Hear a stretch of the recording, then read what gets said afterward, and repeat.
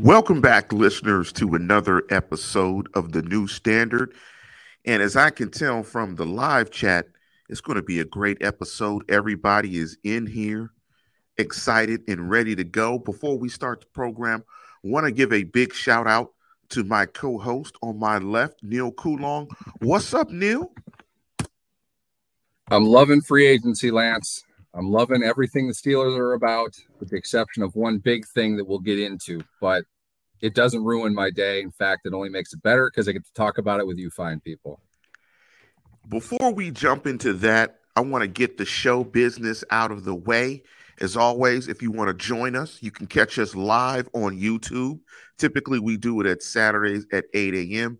But because I have to do something for family tomorrow at 8 a.m., and because I'm off for March Madness and my brackets are absolutely blown up, but I don't mind watching Kentucky get bounced, so it's fine. But my brackets are terrible. Are your brackets horrible, Neil? I would imagine so. Yeah, they have been decimated. The madness is real. I was hoping UCLA would lose as well, but unfortunately, UCLA did not lose as well. But before we jump into that, as always, you can also catch the show on all your popular podcast platforms. In the description below on YouTube, I have listed the links for Apple, Google, and Spotify. So please click those links and join us via the podcast form if you cannot join us live. It's a great thing to listen to. If you got a long drive, you can listen to me and Neil ramble on about the glorious Pittsburgh Steelers. But before we get in the show, I want to give a big shout out to my mom, who is a St. Patty's Day baby. So big up to moms. Happy birthday to you. Love you to the ends and back. So St. Patrick's Day has always been a very big day in my house and in my household and my family. And also want to give a big shout out to a new podcast I checked out on YouTube, Steelers for 7 podcast. Big up to those guys. They do a good job. So like and subscribe those guys, as well as liking and subscribing to us. But Neil, I got a new nickname for Kevin Colbert. He's so gangster coming out in free agency. He's like, look, man, this is my last rodeo, baby. I'm going to get it done. How about K. Cole? Like J. Cole? K. Cole. Okay, that works. How about K. Cole? I like that. We can go with that. We can go with K. Cole. That's his new GM MC name is K. Cole, because he's got transactional bars. His bars on the transaction game are for real. K. Cole, my GM. You know what I think? Before we hop into all this, K. Cole ain't going nowhere. This is like K. Cole. This is like Jay-Z dropping the Black album. And then afterwards, he dropped like 7 more albums. K. Cole not going nowhere. K. Cole got like 5 more albums in the tank because he's been recording. K. Cole's not going out, Corey Hatcher. K. Cole's not going out. This is K. Cole saying he's going out, but he wants to see how this goes. But enough of me, Neil. Man, before we jump into it, I wrote down all the names. I'm flummoxed. I'm flabbergasted. All the names, all the transaction.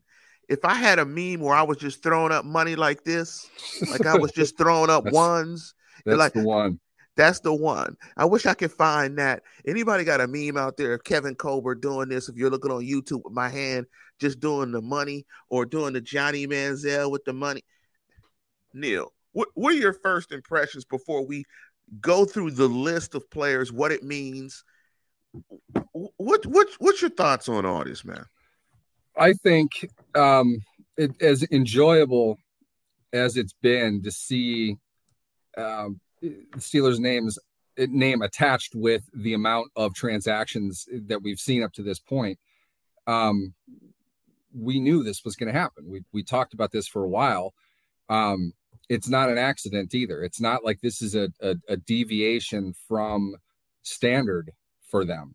Kevin Colbert, the next time K. Cole speaks, one of the things he's going to say, and bank this, is we don't do it every year, but when we have the need and we have the means to do it, we'll do it. And I say that because something similar to this at a lower level by quite a healthy margin, a lower level. They spent a decent chunk of money in 2014 in that offseason. You might remember they brought in Mike Mitchell. Cam Thomas is the other one that I remember. LeGarrette Blount. They went out and brought people in because they had some cap space to do it, and they had needs they needed to fill. So we shouldn't be surprised by this. Also, we've ranted ad nauseum in this segment, Lance, for months over problems on the offensive line, problems at middle linebacker, at inside linebacker, issues with the future of the secondary. All of these things were addressed. It's not a coincidence. It's not an accident. They knew they needed to go find some players to fill those spots. Now, I'll be honest. The biggest surprise here is the fact that they brought Arthur Mollett back, probably more of a veteran depth guy, but they signed 2 outside cornerbacks.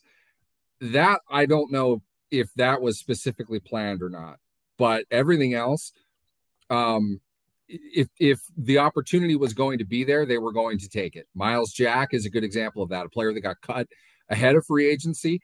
They had a needed inside linebacker. There was no way Joe Schobert was playing on that contract. They had the opportunity. They went and filled it. It's exactly what we expected them to do. The names we weren't going to know until it happened, but they did what we hoped they would do because it's what they needed to do, and now they've done it. As I look at the list here, as I'm penciling numbers by the list, so I can do the math, because I'm not math challenged, but I'm Steeler free agency math challenged. So I'm challenged by all the different names. They signed 13 free agents, if I'm correct. And also, make sure you go to Steelers Wire. Steelers Wires has a nice 2022 free agency tracker up there, and that's what I've been using. A little plug to Neil and the Steelers Network. That's what I've been using to track free agency transactions. So let's start on the offensive side of the ball. The signings are, and I don't want to get into the contract details. A lot of that information is on Over the Cap. If you have that, Neil, and you want to discuss the contracts and how they relate to what may happen in terms of if this player is going to be a starter or where they sit on the depth chart, fine. Here are the offensive free agents that have been signed. And correct me if I'm missing one because it's been so many. Chuck Okorafor re-signed, right tackle. Mitch Trubisky, outside street free agent at the quarterback position. Signing of Mason Cole, the center. The restricted free agent tender for Dwayne Haskins, and the signing of James Daniels, a guard, I believe, from the Chicago Bears. When you look at the signing, when you look at these signings, it is clear and evident, and it goes to what you said. They identified interior offensive line, and offensive line specifically, in my opinion, as their number one need. Given the money of the contracts that they gave the 3 players on the offensive line, and given how soon they did it, they were looking to upgrade that offensive line immediately. Looking at the Chucks, Cole, and Daniels signing, first for you, Neil, what's your thought of Cole and Daniels as players? And secondly, give me your depth chart for the starting offensive line come September. I couldn't give you a depth chart. We could talk starters, but let's say starters. That's what I mean. I mean starters. Let's start with that. I think, and we're saying this, the ink isn't dry in their contracts yet. No mini camp, no training camp. This is fluid. We don't know specifically who is going to be where. And the reason I say that is because the Steelers clearly made a priority, and have usually made a priority along their offensive line, to give themselves options. Okay. Chuks Okorafor has been groomed to play left tackle, has mostly played right tackle due to injuries and due to availability. You don't know where he's going to play. His contract does not suggest left or right tackle, so we don't know. That's up in the air. They cut Zach Banner. So now what we know is the team either keeps their tackles in place from last season, which is Dan Moore at left tackle and Chooks at right tackle, or they flip the two of them, or they bring in somebody else. Who knows? I mean, we can't be certain of that today. We don't know what they're going to draft. A gut thought that I would have would be drafting a right tackle prospect wouldn't be the worst thing in the world for them. But again, it goes back to the main thing here, Lance. They have options. Okay. Let's pencil in Dan Moore at left tackle and Chooks Okorafor at right tackle. I agree. Before let me add this real quick. I agree because not necessarily because of the contract, but just because Moore got all those snaps at the left tackle position. And I've talked to the person who will never be named, and he said there is a difference between the two positions. It does take some getting used to. So my thought is, unless Moore has played extensively at the right tackle at some level, why change things? Why don't you keep the continuity there and let him to continue to progress at left tackle unless film suggests he just can't handle it and you flip it. But that's what I just wanted to add there. There could be a lot of different reasons to flip them either way. I mean, I'm not saying anything negative. It just could be that's what they want to do. They might have specific reasons. They're on their fourth offensive line coach in 4 years. Keep that in mind. That isn't to say that there were obvious failures among everybody. It just means that it's a different direction, perhaps. So be open-minded. There are still a lot of things they need to decide within this group, in my opinion. Right guard was the open spot, occupied last year by Trey Turner, not exactly somebody they were itching to bring back. And one would think immediately James Daniels would be the guy to play right guard. I say that because it's the open spot. What that would mean, though, is that Kevin Dotson is locked in at left guard. And oddly enough, I don't know if we have ever heard as much smoke coming internally from the Steelers about an offensive lineman as we have with Dotson. He wasn't great last season. He was okay as a rookie. People blew his ability way out of proportion. You knew the other shoe was going to drop. He didn't look very good, and it seems like a theme that comes out of all these team sources that get leaked to the media. He doesn't work very hard. It was a big to-do last year when all the fans rushed to defend him when news came out that there were people inside the organization that questioned his work ethic. It's still there. So you have to kind of wonder, does this affect Dotson more so than it might affect the right guard position? Because here's why, Lance. You signed Mason Cole, who is a versatile interior offensive lineman. He can play center or guard. What's to say they don't keep Kendrick Green at center and put Cole at, say, left guard and Daniels at right guard, or flip those two? Options. They have created a multifaceted unit of starting 5, maybe starting 6 prospects in which they can find the best fit at the best positions. We don't know today exactly how that's going to go. And interestingly enough, what I took away from Cole's presser yesterday was that he said, absolutely, I'm fine playing either one. I'm ready to play either one. But if you had his choice, he'd play center. So I don't know if that has something to do with it. I've talked to people within the Vikings that have suggested they felt probably long run he's more of a center than a guard, but he wasn't necessarily exceptional at either one. So it's not clear if there is going to be a great difference there. But maybe they're throwing him in camp and tell him to figure out. It's fully possible. They have not revealed yet exactly what their intention is.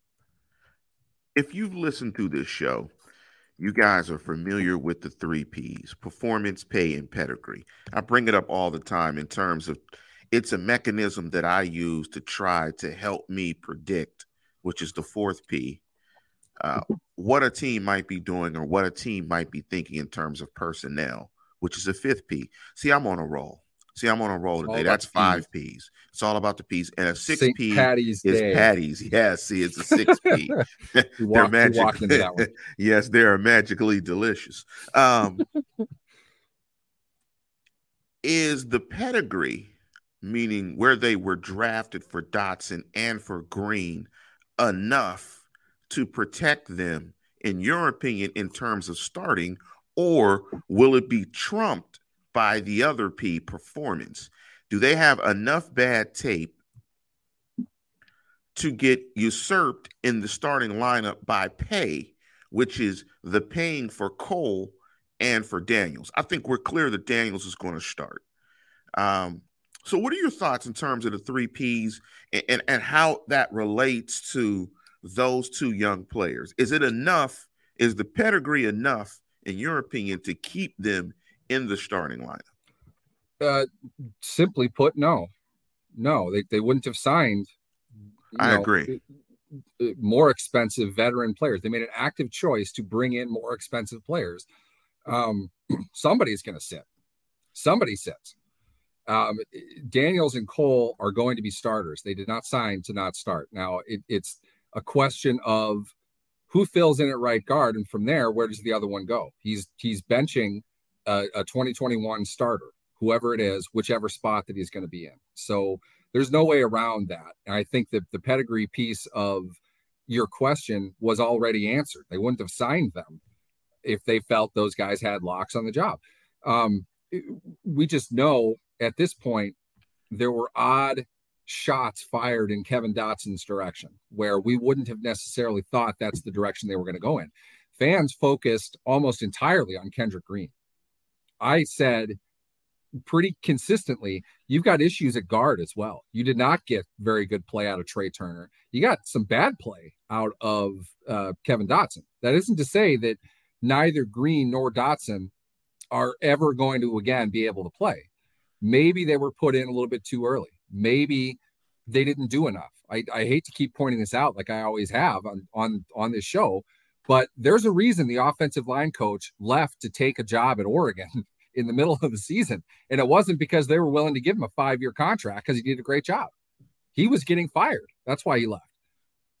I don't think they could have been real thrilled with what they saw out of the young Dotson, out of the rookies, Kendrick Green and Dan Moore.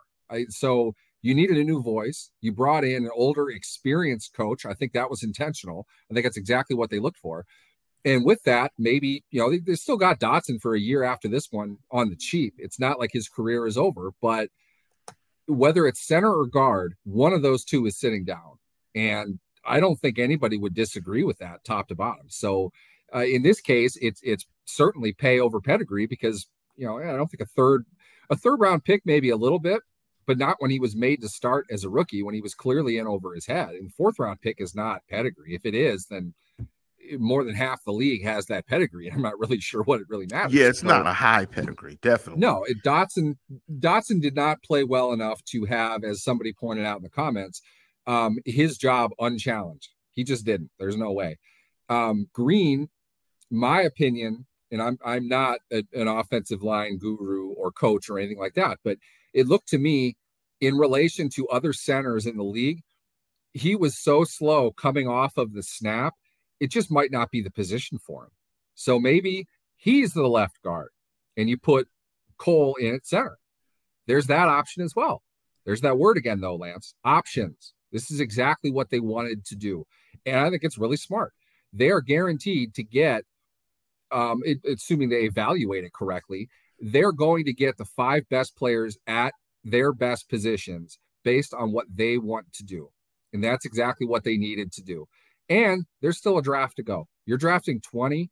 It's not as if you can't get a high-level guard at 20. If you want to look at...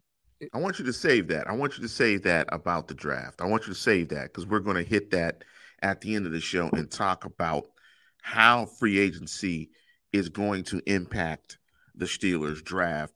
And I think the one thing that gets missed in discussions by us fans with players and how players perform, as a former coach, to get the most out of a player, unless the player is just God-givenly gifted and just is one of those guys, there has to be a nice fit between coach and player.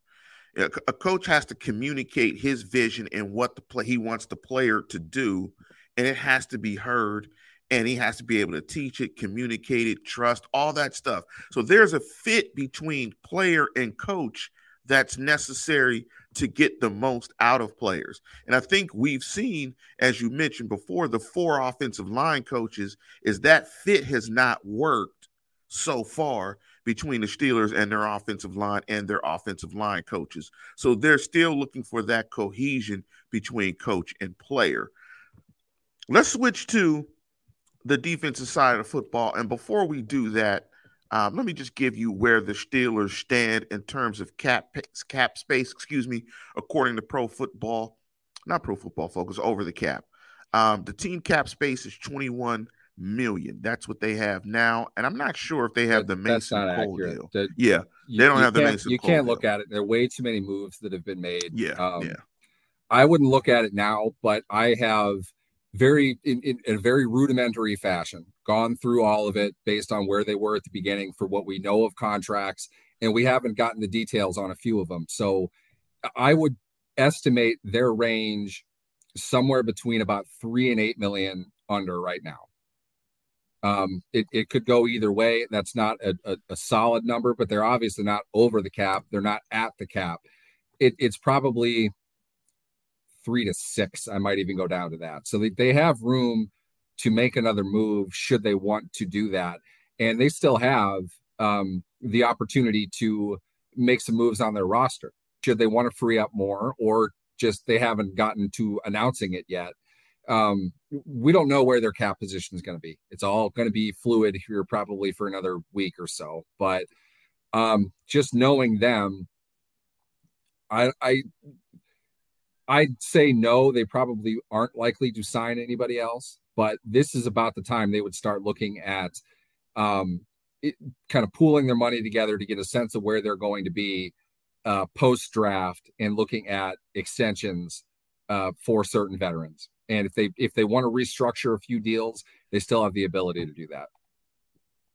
While you were talking, I was trying to see if Ian Whetstone had put a tweet out on what his numbers were, because Ian does a very good job of keeping up to date. He wouldn't know either. It's not a question of no. He would have to be in the room getting all of the contracts and filing them. They might not be filed yet. Right. This from a news perspective, it's going to be announced that team signed this player. He might not have even signed the contract yet. True. It looks like the big 3 that they started off with all came in and signed yesterday. So you have that, but Witherspoon's deal that came in yesterday probably hasn't been signed yet. That's not going to be accounted for anywhere. And unless you have the contract, you don't know what the structure of it is. So you don't know what the cap charge will be this year. You can guess. Yeah. Ian probably has a better estimate than I do, but it's not going to be far off of that. They're certainly not at the 20 that's listed right now. Spot Track has something similar to Over the Cap as well. But they've spent a pretty significant amount of money to this point for sure. And they might not be done yet either. Let's switch to the defensive side of football. Let me list out the signings. Millette at the cornerback, a tender for Marcus Allen, a right of first refusal tender for Spillane. They re-signed Killebrew, re-signed Montravius Adams, signed cornerback Levi Wallace, signed Miles Jack, and brought back Witherspoon at the cornerback position. Looking at those signings, I think it indicates what we talked about earlier. There's a concern at the inside linebacker position and a concern at the cornerback position. What's the most exciting signing for you of those 8 particular transactions? I think it's pretty obvious that it's Jack. I mean, I was a huge Miles Jack fan when he was coming out of UCLA, which seems like forever ago. I guess it really wasn't all that long, but you're talking about before his injury and the subsequent issues that have come with that. But the dude was Shazier with size. He had probably 25 pounds on Ryan Shazier, and he was probably around just as fast. Probably a better instinctive player. Jack would have been a top 12 pick had he not hurt his knee. The issue with the knee injury wasn't the injury itself. It's that it's a degenerative condition that he has now. He went in the second round because he's not going to have the length of football career that you would probably like, length of career at elite level athleticism, which is really his game, that you would like in a first round pick. If you're going to guarantee that much money, you want to kind of hope that this guy's not breaking down in year 5. He may have gotten past that. Some say maybe not. I see a player that can drop 30 yards down the field, stride for stride, with a slot receiver, with a tight end. He's a guy that can defend the middle of the field against the pass. He is basically what we did not see at all from Devin Bush or Joe Schobert.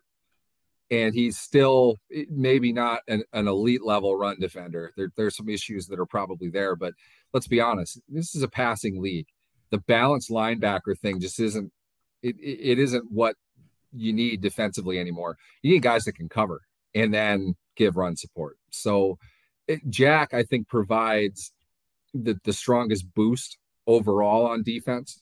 And he very well could be a high-level player within this defense. I love the idea that they've put that much into their linebacker unit already, hiring Brian Flores. To bring in, it's still a guy that's still a very good athlete that can still play the game at a pretty affordable price at a position of dire need, in my opinion, for this team. Excellent move. Excellent, absolute A+, and I think that's going to pay some pretty good dividends.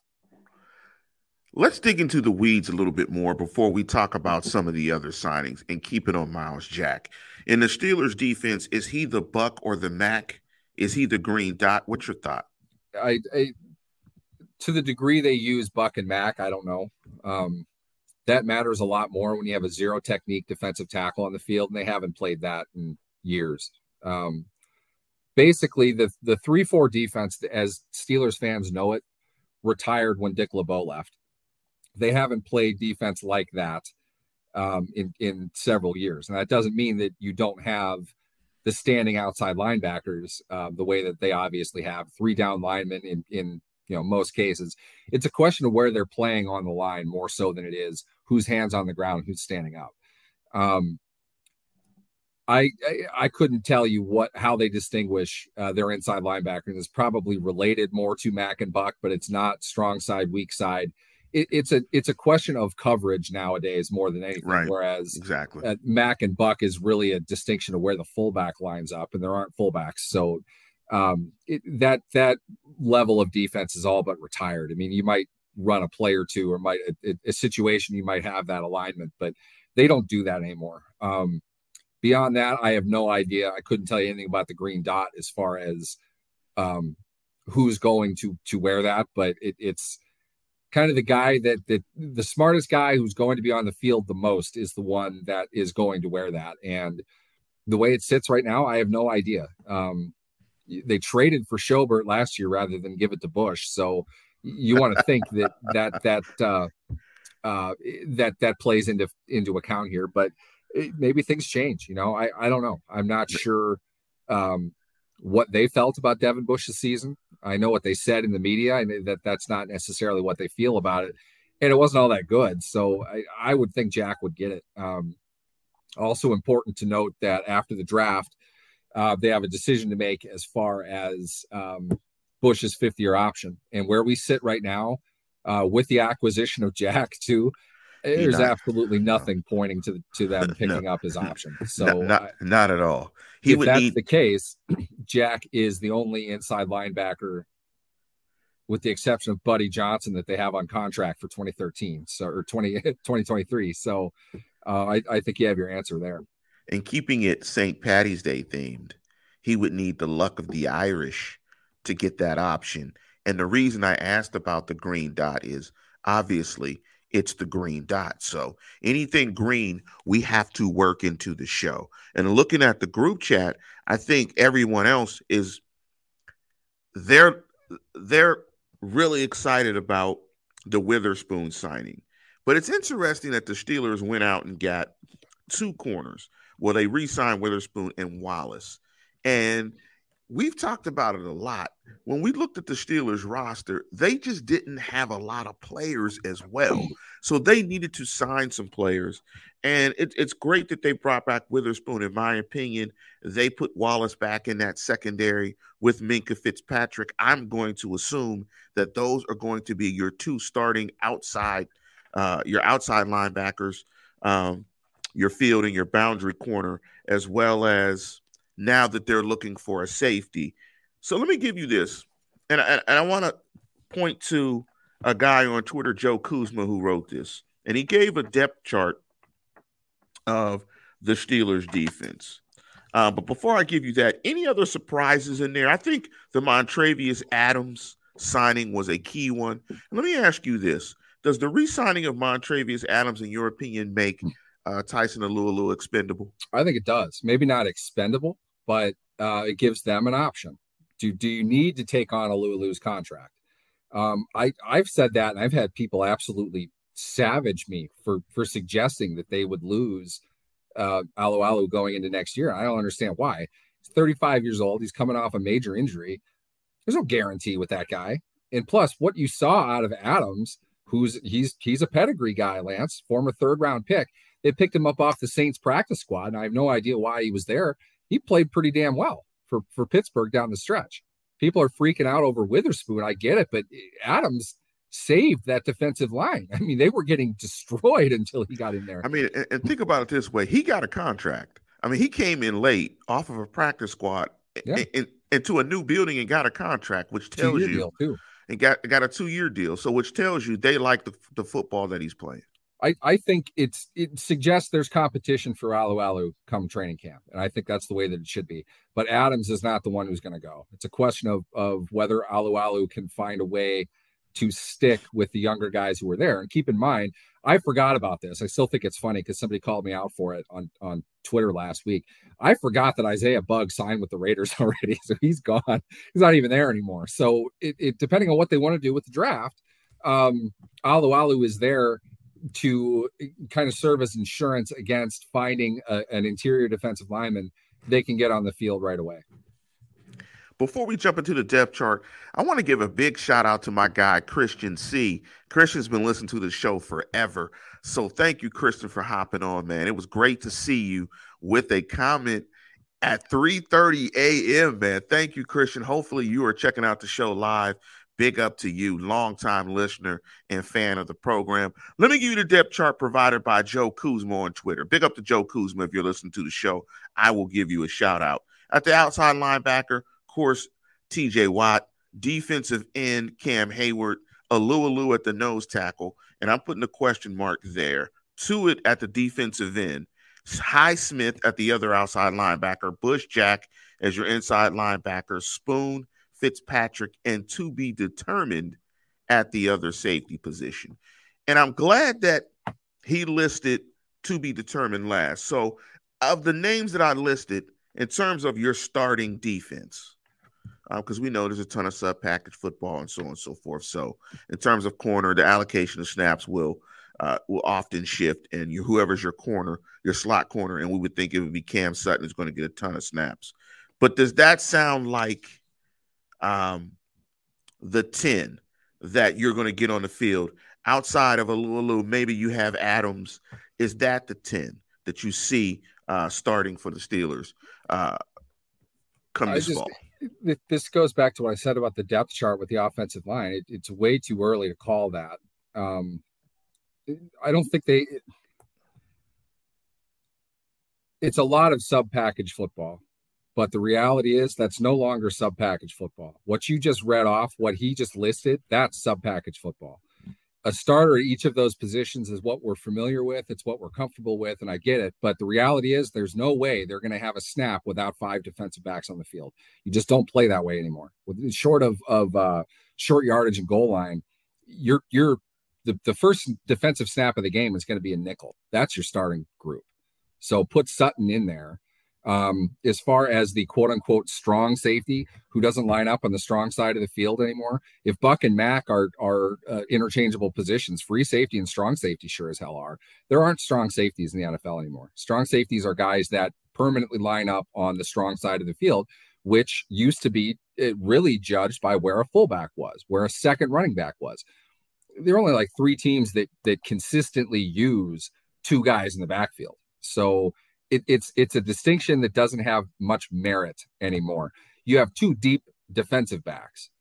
My question, Lance, and the reason I'm ranting about this is because I really don't think they expected to sign 2 cornerbacks at the level that they signed Wallace and what they're said to be signing Witherspoon at. Not a coincidence. They gave him the same deal. To me, plus Aditi Kinkhabwala of NFL Network reported that the Steelers and Witherspoon came to terms on a deal like at the start of the tampering period. That deal never went down. Okay, we didn't hear about that again. Not that it was off or anything like that, but the Steelers went out and signed Wallace at the same level that you would think that is reasonable for Witherspoon. My guess with that, Witherspoon saw deals go down in the market, decided, he wanted to see if he can get some more money, so he waited. The Steelers went out and signed somebody else because they do that. They don't wait for guys in those situations. They wanted somebody, they're going to go sign him. They're not going to sit around and wait. Then it turns out that Witherspoon's good with that amount. You have a meeting, you decide, you know what, bring in 2 of them. Now they have a deep veteran cornerback group to the level I don't think they've ever had. A lot of veterans are on that team. You have 4 guys on extensions. There's no rookie in that group. Not yet, anyway. You still got a draft, but Pierre is the odd one out. The rest of them are signed. Cam Sutton is not signed beyond this year, but he's gotten an extension. So I don't think that was planned. But what I want to ask is, what level of safety opposite Minkah Fitzpatrick do you want to bring in at this point? Somebody mentioned Tyrann Mathieu. I'll go pick him up at the airport if I have to. If that's something that they were considering, that would be utterly fantastic. They would have the best defense in the NFL. They'd win games with defense if Mathieu was in there along with Fitzpatrick. It'd be extremely hard to throw deep against that team. They'd make plays underneath as well. Huge improvement. Are they going to do it? Let's be honest. No. For a variety of reasons, they're not going to do it. I think the opportunity is absolutely there for them to do it. Maybe they'll surprise us, but it's just not going to happen. I would question, though, why did you sign 3 veteran cornerbacks this year? You brought 2 of them back. You signed a new one. Do you want to put one of them on the bench consistently? Are you looking to rotate them all in and out? Or are you looking to get all 4 of them on the field? That's what I would look at right now. 3 of 4, certainly. 4 of 4? I don't know if that's such a terrible idea. If you're looking at second and long, if you're looking at third and long, do you need to worry about a safety who's 1 part pass defender, 1 part run defender? Or would you rather just put a bunch of coverage guys on the field? The Steelers did a lot more of that kind of thing last year than we've seen them do in the past. It wouldn't surprise me if that's kind of what they're looking to do now, which would drive down the value and the need for this other safety. And it doesn't have to be a quote unquote strong safety. What about Trey Norwood? Trey Norwood might have been their best slot defender last year. Do you get him off the field? Does it matter what position he's labeled as? You put him in nickel and dime situations where he covers defenders, covers receivers. That's what he's there for. Does that mean he's the strong safety? I don't know. He's not a strong safety. He's a nickelback. Really, in the NFL, he's a slot cornerback. So what if you have double slot? What if you want to put one of those guys at the mid-level instead of a linebacker? Options. I really think that's what they're aiming to do with this, and they're going to go even deeper into personnel packages in their secondary than they did last year, and that was a massive increase from the previous year. They're getting really creative with their pass defense. I think we're going to see even more of that this year. I think you kind of dug into my next question. I think it gets us to a nice point in this discussion about free agency. The safety position, the other starting safety position, right? In theory, you don't have it, right? Because Edmonds played probably about 1,000 snaps last year. Now, whether we think they'll use 4 corners in terms of a nickel alignment or nickel defense if they go to a nickel package, or if they do 3 corners, 2 safeties, whatever it is, you've got 1,000 snaps that another safety did play. He's still on the market. Do you think the Steelers will try to bring him back? Has that ship sailed because we're at the Friday point of free agency? And just in general, overall, do you think we will see another couple of signings, another signing?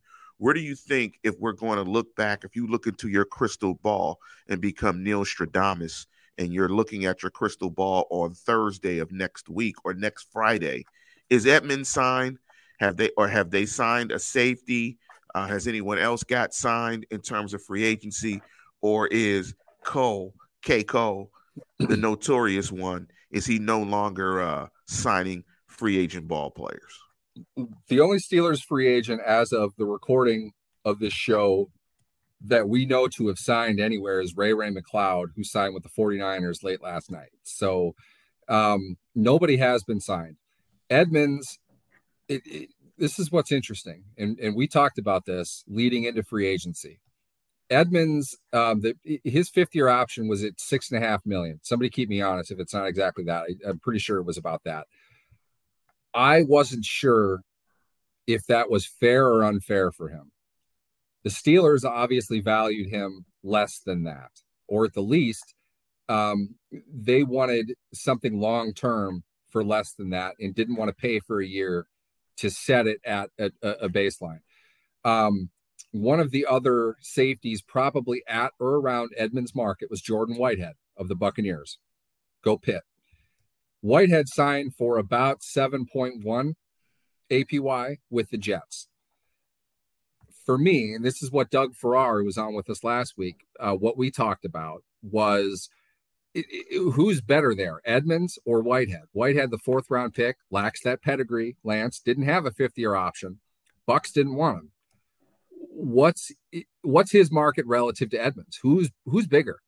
We weren't really sure, and I'm not sure. But if Jordan Whitehead signed for 7.1 with the Jets, and the Steelers turned down Edmonds at 6.5 on his option, logically, Whitehead is bigger. It's an artificial market. Keep that in mind. But I think the Steelers wanted to retain Edmonds, just not at a $6.5 million valuation for 1 year. I think if they're talking 5.5, they'll bring him back for a couple years. Knowing them, a 2-year deal. They do that with everybody else now. I would not be surprised if they look to bring back Terrell Edmonds at something like 5.5, maybe 6 on the higher end on a 2, maybe 3-year deal. Would not surprise me. They still have the availability to do that, I think, based on what we know of the cap and the signings they've made. They should be able to come in under that. I think that they will. If they don't, and he signs elsewhere for that amount of money, my guess is they're not looking for what you would think of as a permanent traditional strong safety. Right. They're going to throw dudes out there to cover. They're not worried about distinctions as much. And you sign Miles Killebrew for $2 million for this year. He's probably more of a run defensive guy, you could put him out there as needed. He's not a high-level guy by any stretch, but you have so many defensive backs that you're going to play, which is what they did last season. I don't think that they're looking to sign a starting strong safety, and maybe that's why they let Terrell Edmonds go. I think they would be getting cute if they went that way. That's just me. I think Edmonds is a very good player, but clearly, I didn't say he wasn't a good player. I'm saying it might be his market just might be too expensive for what they want to do. They might not want that position out there for that much, that frequency. You mentioned 1,000 snaps. Maybe they don't want somebody at 1,000 snaps. Yeah, we'll see what happens with Edmonds. What about another free agent? You think we'll see another free agent signing of significance? Honestly, my guess is if they sign another one, it would be that safety position. That's the most logical. That's the most obvious.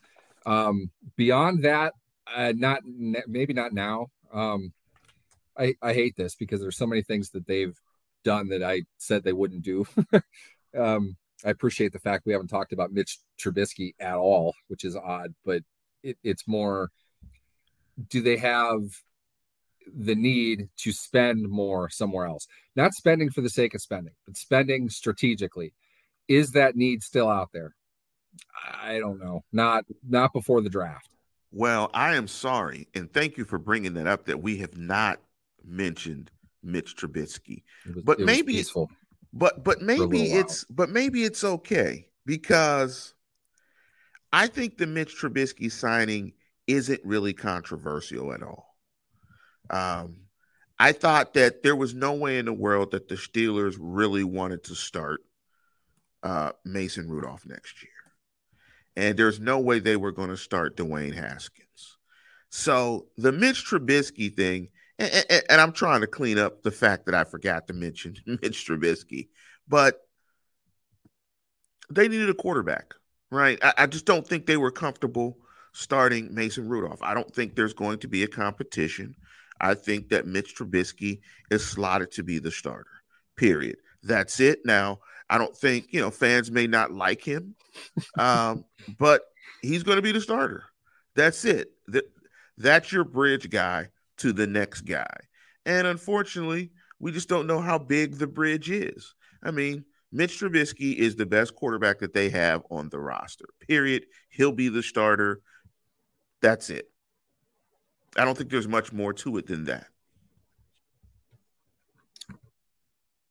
Sadly, you're probably right. Here's the thing. I see your head dancing.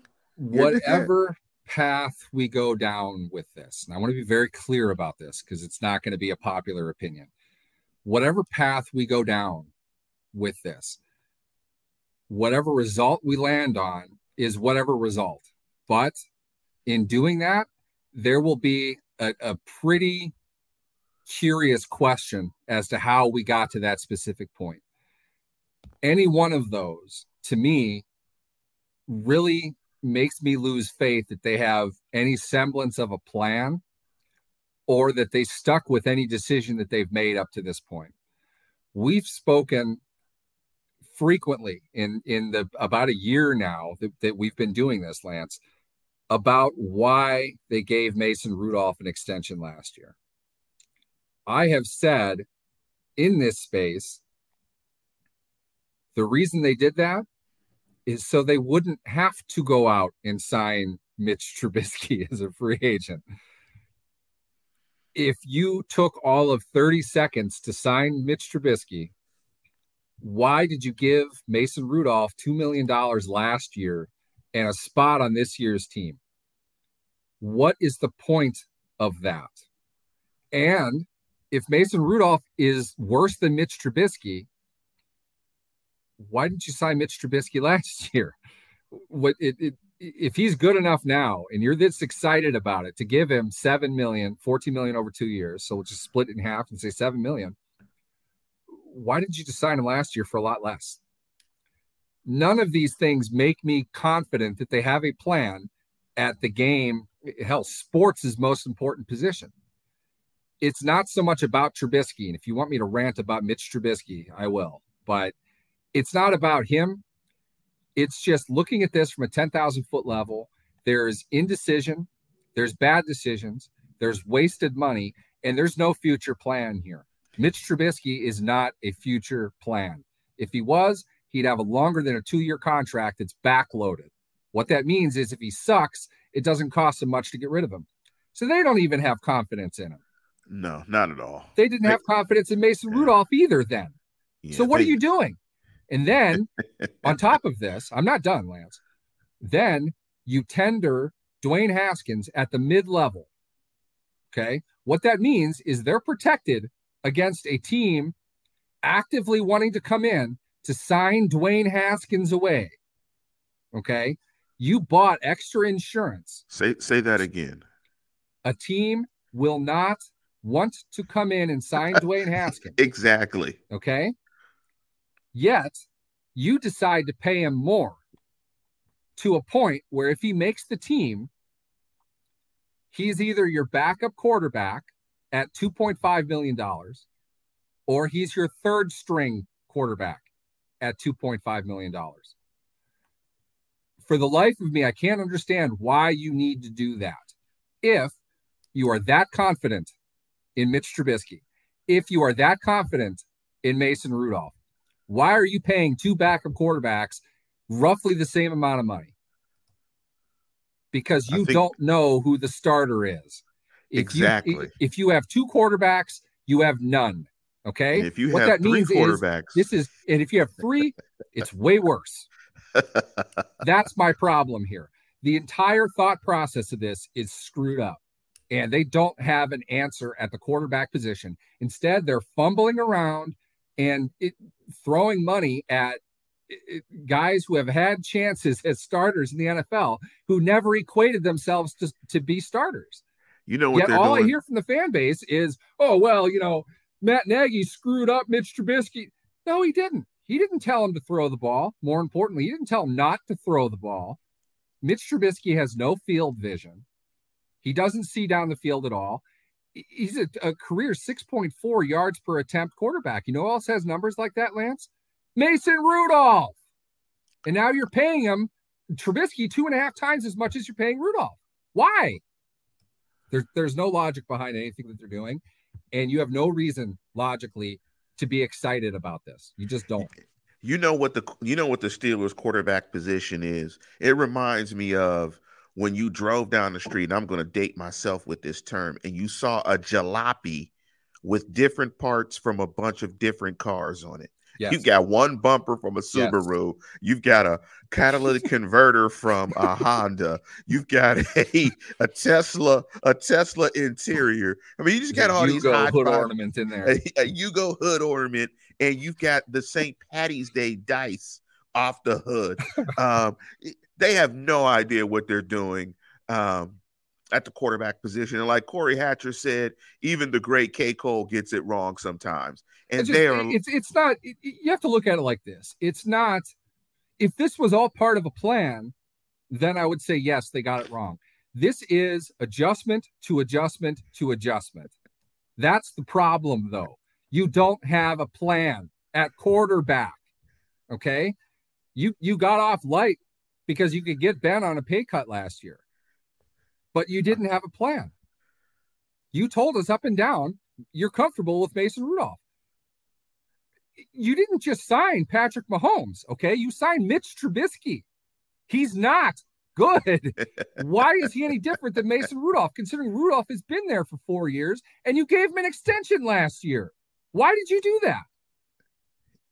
For reasons that they went back on this year. That's why. And don't tell me it's because of the availability of Mitch Trubisky. Don't tell me that. He was available last year. You could have signed him last year. What did he do sitting on the bench in Buffalo that made him better? Rudolph at least played. It's garbage. It's funny. I'm looking at the comments and Freaky MC. Let's battle. I got bars. Let's have a freestyle battle, Freaky MC. But with that said, enough, as Blizzard Gaming said, forget all the negativity with Mitch Trubisky. He's a stopgap measure. Or are we talking about this next year? Stopgap measure was Rudolph. That's the problem. It's the double. You don't have a plan. How are we supposed to feel excited? You're 2 years out now from having a plan. And that's assuming they don't draft a quarterback. Okay. You have nobody signed over 2 years. Nice so you transition. Have the exact same You have the same problem this time next year. The exact same problem. Nice transition, Neil. And I think this transitions us well when you said about the quarterback position. And Freaky MC says, trade up to take Willis. But let me stop you there before you have a comment. In terms of the needs, in terms of free agency, I think we can say, now we still have to watch the guys play, but I think we can say that they've addressed the offensive line position, right? On the defensive side of football, they've addressed the cornerback position and the inside linebacker position. How does this transition and shift the Steelers in terms of the draft? For me, I still think I would like them to go corner. I still think what you were talking about, we're talking first round. I still think your description of the whole Mason Rudolph issue still gives them some flexibility because of the level of his salary to possibly get rid of him and possibly still look at the quarterback position in the first round. You screwed it up last year then. So you screwed it up last year. So you screwed it up absolutely last year. In terms of what they've done in free agency. At time. How does this set them last year then? See what I mean? Exactly. You messed it up. How does this set them up in terms of what they've done in the past week in free agency from a needs perspective in terms of the draft? Where do you think they could go first round? Has it opened them up? Do you think they'll go in a particular direction? What does it look like for that first round draft pick now after this free agency period? Number one, you still don't have a long-term quarterback. And I need to address this comment really quick. Trent Dilfer won a Super Bowl 22 years ago. Okay? Stop comparing Trent Dilfer to anything in today's game. There have been 4 CBAs signed. There have been 3 broadcast deals negotiated. Trent Dilfer is irrelevant. You need to play at a high level at the quarterback position to win today. Period. If you think Mitch Trubisky is going to do that, I got some land. I have beachfront property in Utah to sell you. Okay? It's not going to happen. Draft needs Lance.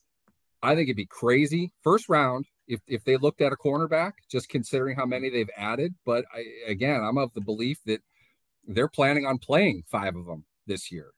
I'm not against that. But to me, the one position that stands out the most is receiver. You don't have any playmakers still. Keep that in mind. I'm not crying about the loss of Ray McDonald. Now I did it.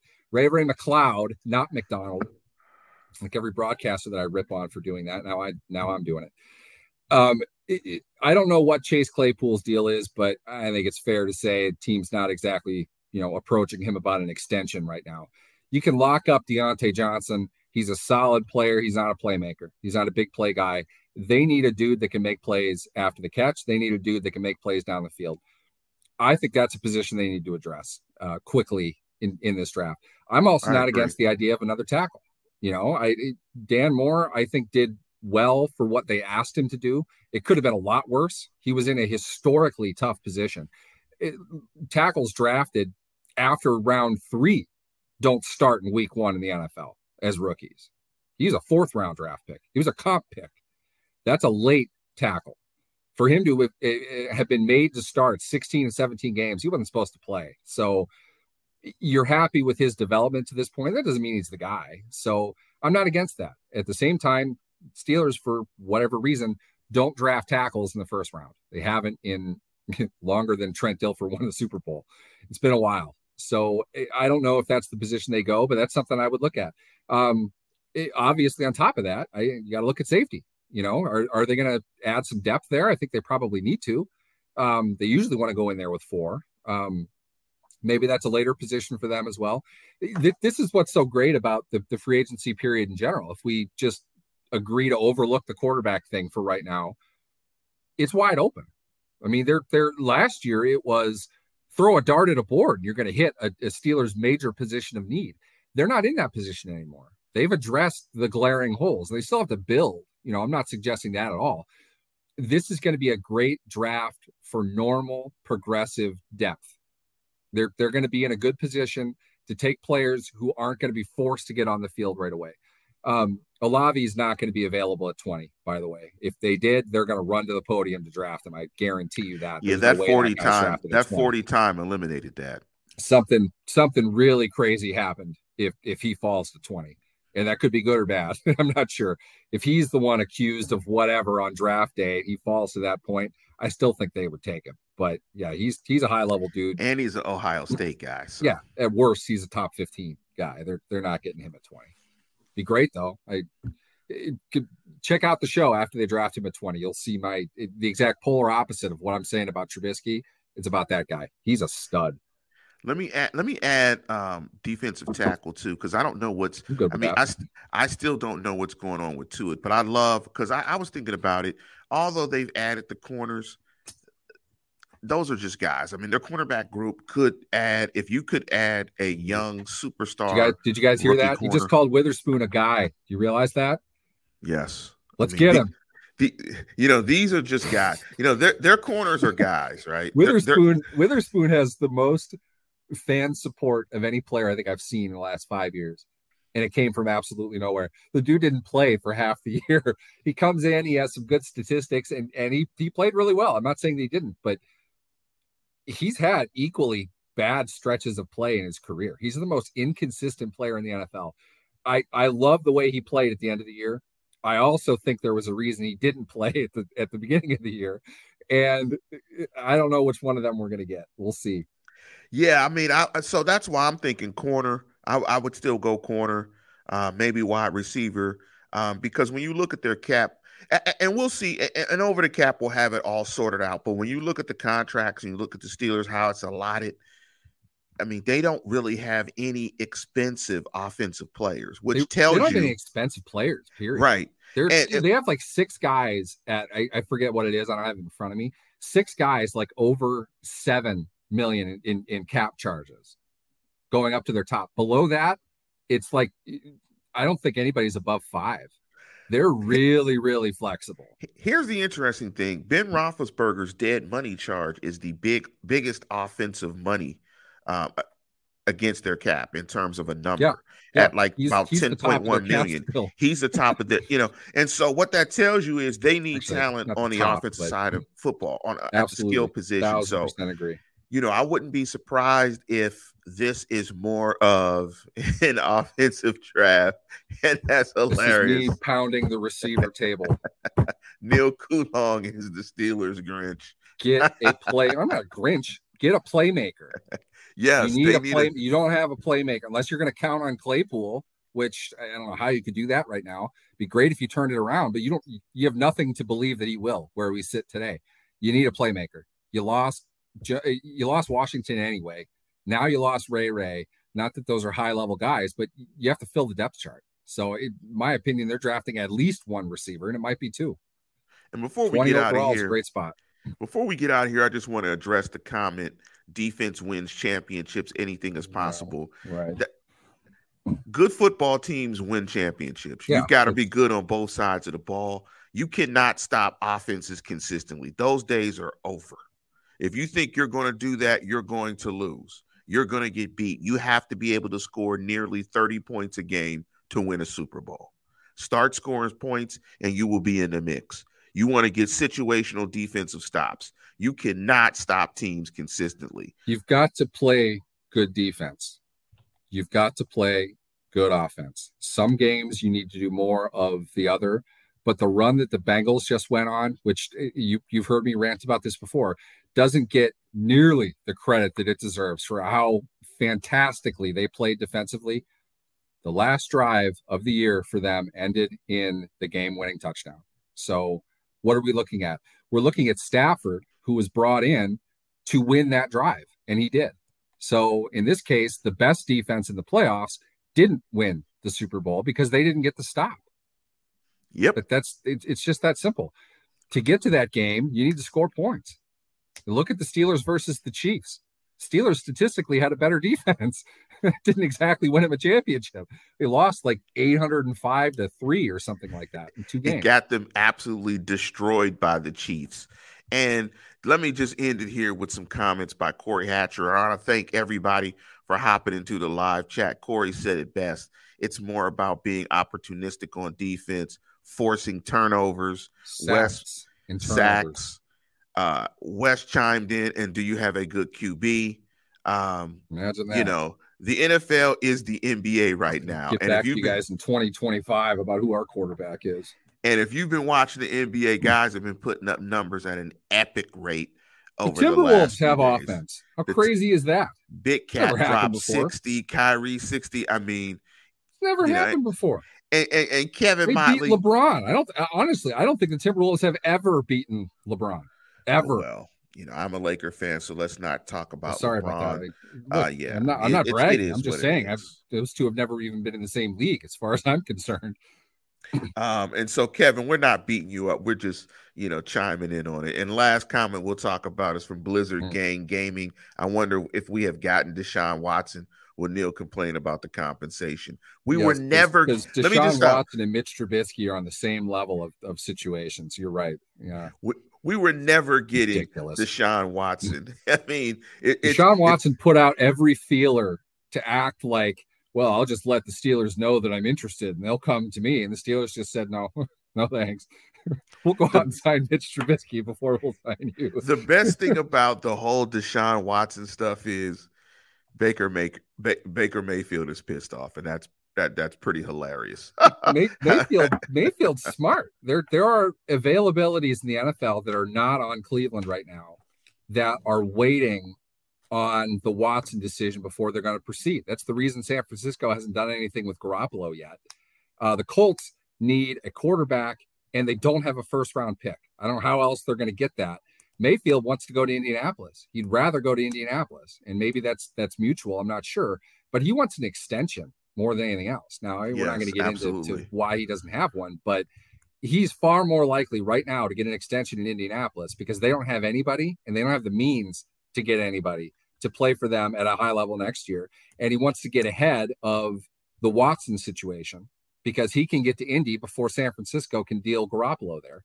So him asking for a trade is really kind of, this is the smartest move for him to make financially over the next year, at least. Yeah, Wes, it's football. They didn't do him dirty. It's a grown man business. They're not doing anything. I mean, they're not. They're still going to pay him. They're not cutting him. He's still a Brown, so he still can play football next year. Whether he wants to or not, that's a different story. But we're going to get out of here. Thank you, everybody, for hopping into a show. Thank you, Neil, for a fantastic discussion about free agency.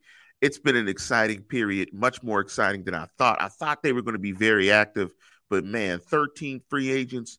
It's been a great free agent period. So happy St. Patty's Day to everybody out there. Again, big shout out to my mom. Happy birthday. K. Cole is the man. He's dropping free agent bars. He got lyrics. I'm going to get his EP on YouTube right now. I'm going to download it on Apple Music. K. Cole drops bars. But with that, we are going to get out of here. And as always, tune in, tell a friend, and subscribe.